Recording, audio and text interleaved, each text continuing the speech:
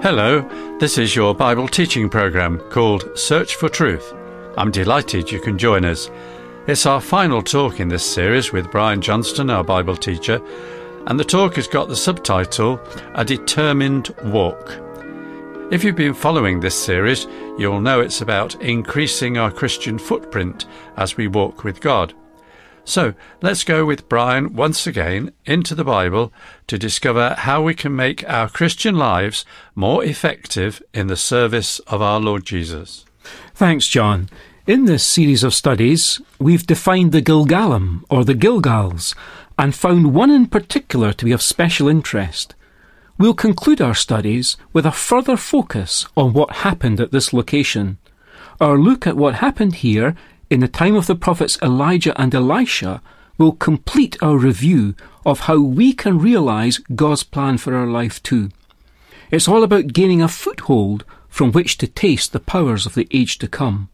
We'll allow God's word, as we find it in the book of 2 Kings, to explain it further from chapter 2. And it came about when the Lord was about to take up Elijah by a whirlwind to heaven, that Elijah went with Elisha from Gilgal.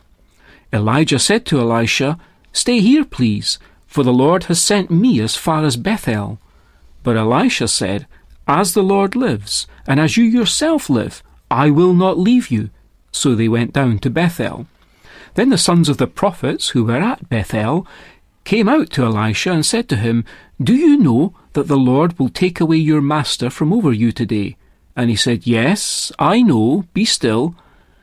Elijah said to him, "Elisha, stay here, please, for the Lord has sent me to Jericho."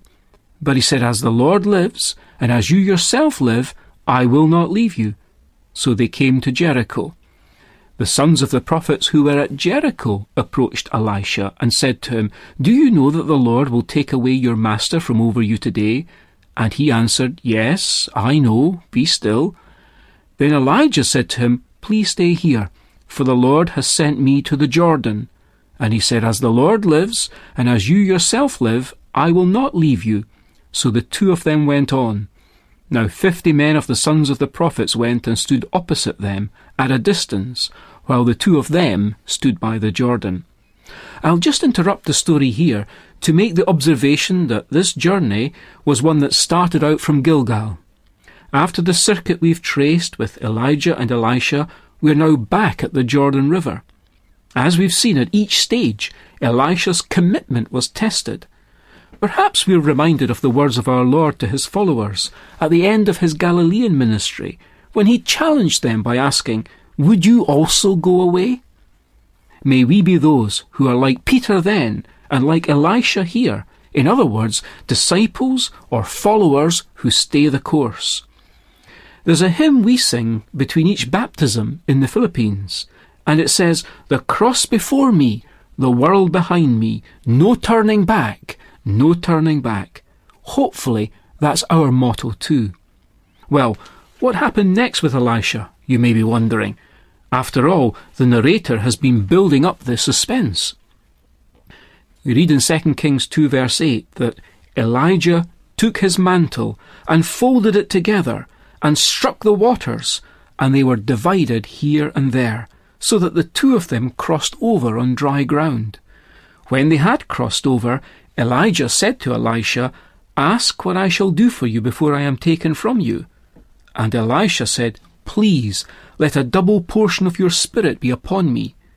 He said, "You have asked a hard thing. Nevertheless, if you see me when I am taken from you, it shall be so for you. But if not, it shall not be so." I'm wondering as I read that, do I ask the Lord for hard things? Or are they easy things for my comfort? There's a right sense in which we can be ambitious for the Lord.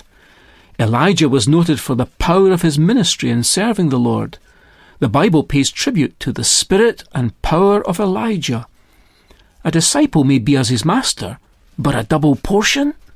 A longing for God's Spirit to have more of us is surely something that the Lord is pleased to hear.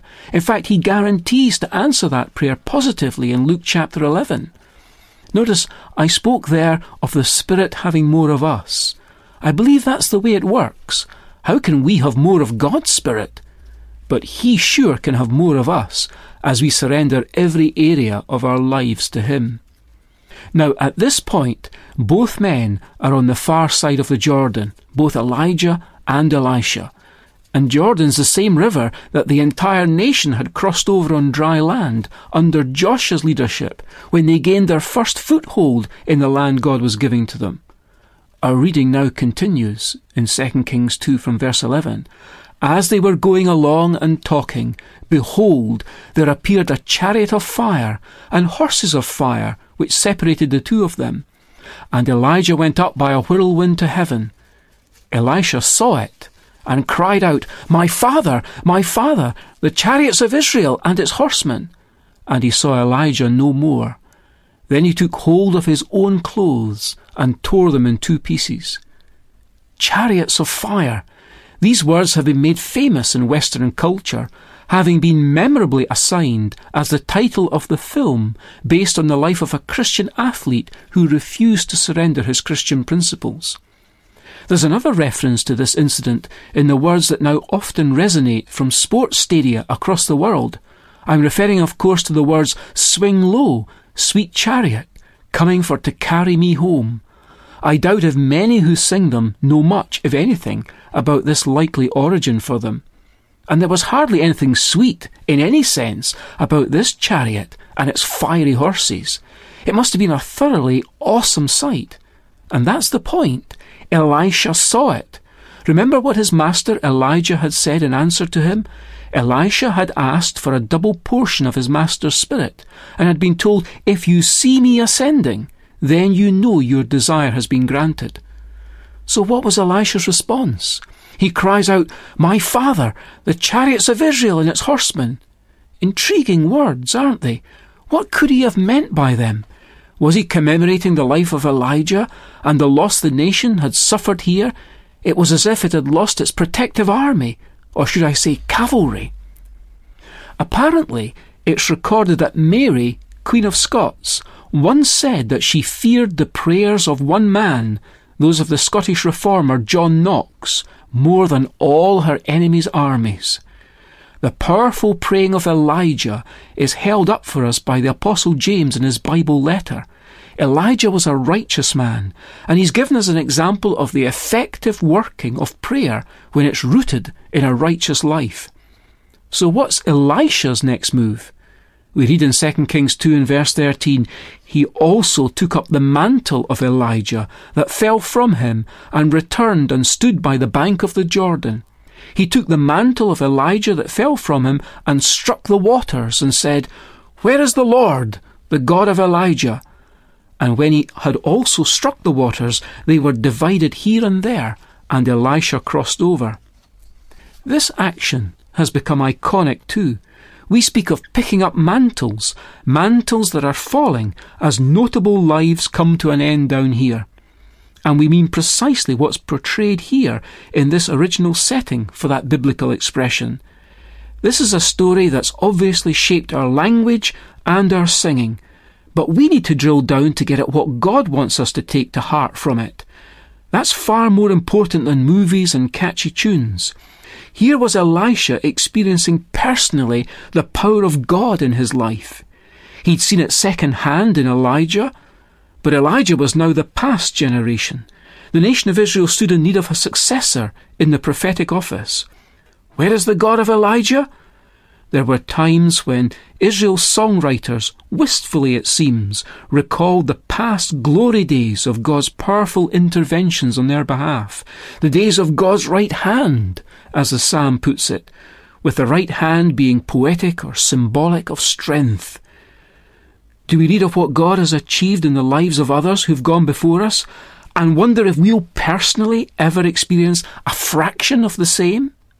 Well, when Elisha prayed, in effect it was a prayer, where is God?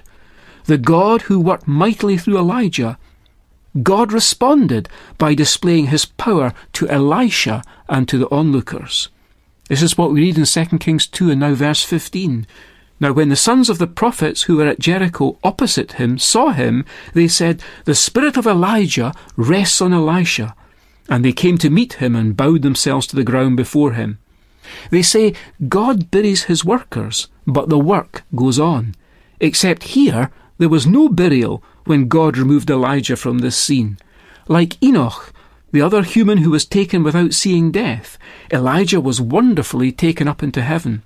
Now, that raises all sorts of questions, doesn't it? But we have to say we don't know the answers, so we'd best not speculate. The secret things belong to the Lord. It'll be sufficient for us to grasp this brief sketch of the essential parts of this story we've reviewed. There was an ascending master, who was Elijah, of course. Then there was a waiting disciple, namely Elisha. And thirdly, there was a descending power by which Elisha acted in parting the waters. Now, where else do we find that in Scripture? Why, of course, it takes us in thought to the 2nd chapter of Acts. Wouldn't you agree? At least in chapter 1, the disciples had just witnessed their master ascending back into heaven. That same chapter finds them waiting prayerfully in Jerusalem. What they were waiting for, of course, was what we read about in the next chapter, chapter 2 of Acts, which details for us the marvellous descending of the Holy Spirit to powerfully, from that day on, reside in the heart and life of each true believer on the Lord Jesus. May God, yes, the God of the apostles of our Lord, may he help us to live in the Spirit's power for our time. God's agenda may be different from that beginning in which people spoke in other known languages, but his ability is no less at all. Well, that brings us to the end of the road as far as these tracings out of the Gilgalim are concerned. More a repeated feature than a single place, we've noted. After we've revisited this feature and recalled momentous events associated with such physical footprints, I trust we'll gain ground and plant our feet more firmly as we stand on the Lord's promises, and so increase our Christian footprint in this world for his glory. I have decided to follow Jesus. I have decided to follow Jesus. I have decided to follow Jesus. No turning back, no turning back. The cross before me, the world behind me. The cross before me, the world behind me. The cross before me, the world behind me. No turning back, no turning back. Our hymn is one of total commitment to the Christian pathway, a determined walk for Jesus. No turning back. As this is the final programme in this series, make sure you remember to send for the free transcript book for this series if you haven't already done so. It's available by request. Just ask for the title, Increasing Our Christian Footprint. You can order by email or by post, and here's our address. Search for Truth, Hayes Press, The Barn, Flaxlands, Royal Wootton Bassett, Swindon, SN48DY, UK. Our email address is sft@churchesofgod.info. You might be interested to know that many titles of Search for Truth transcript booklets have been turned into e-books and are available at amazon.co.uk/Kindle-ebooks. Just type Search for Truth series into the search box and you'll find them. Our time's almost done for today, but next week sees the start of a new 8-part series which should prove very interesting and beneficial once again. The series focuses on grandparents, biblical ones of course, to see what lessons we can learn from them with Brian, so I hope you'll be able to join us. Until then, it's very best wishes from our Bible teacher Brian, studio technician David, our singers and me John. So bye for now, and may God richly bless you. Should no one join me, still I must follow. Should no one join me, still I must follow. Should no one join me,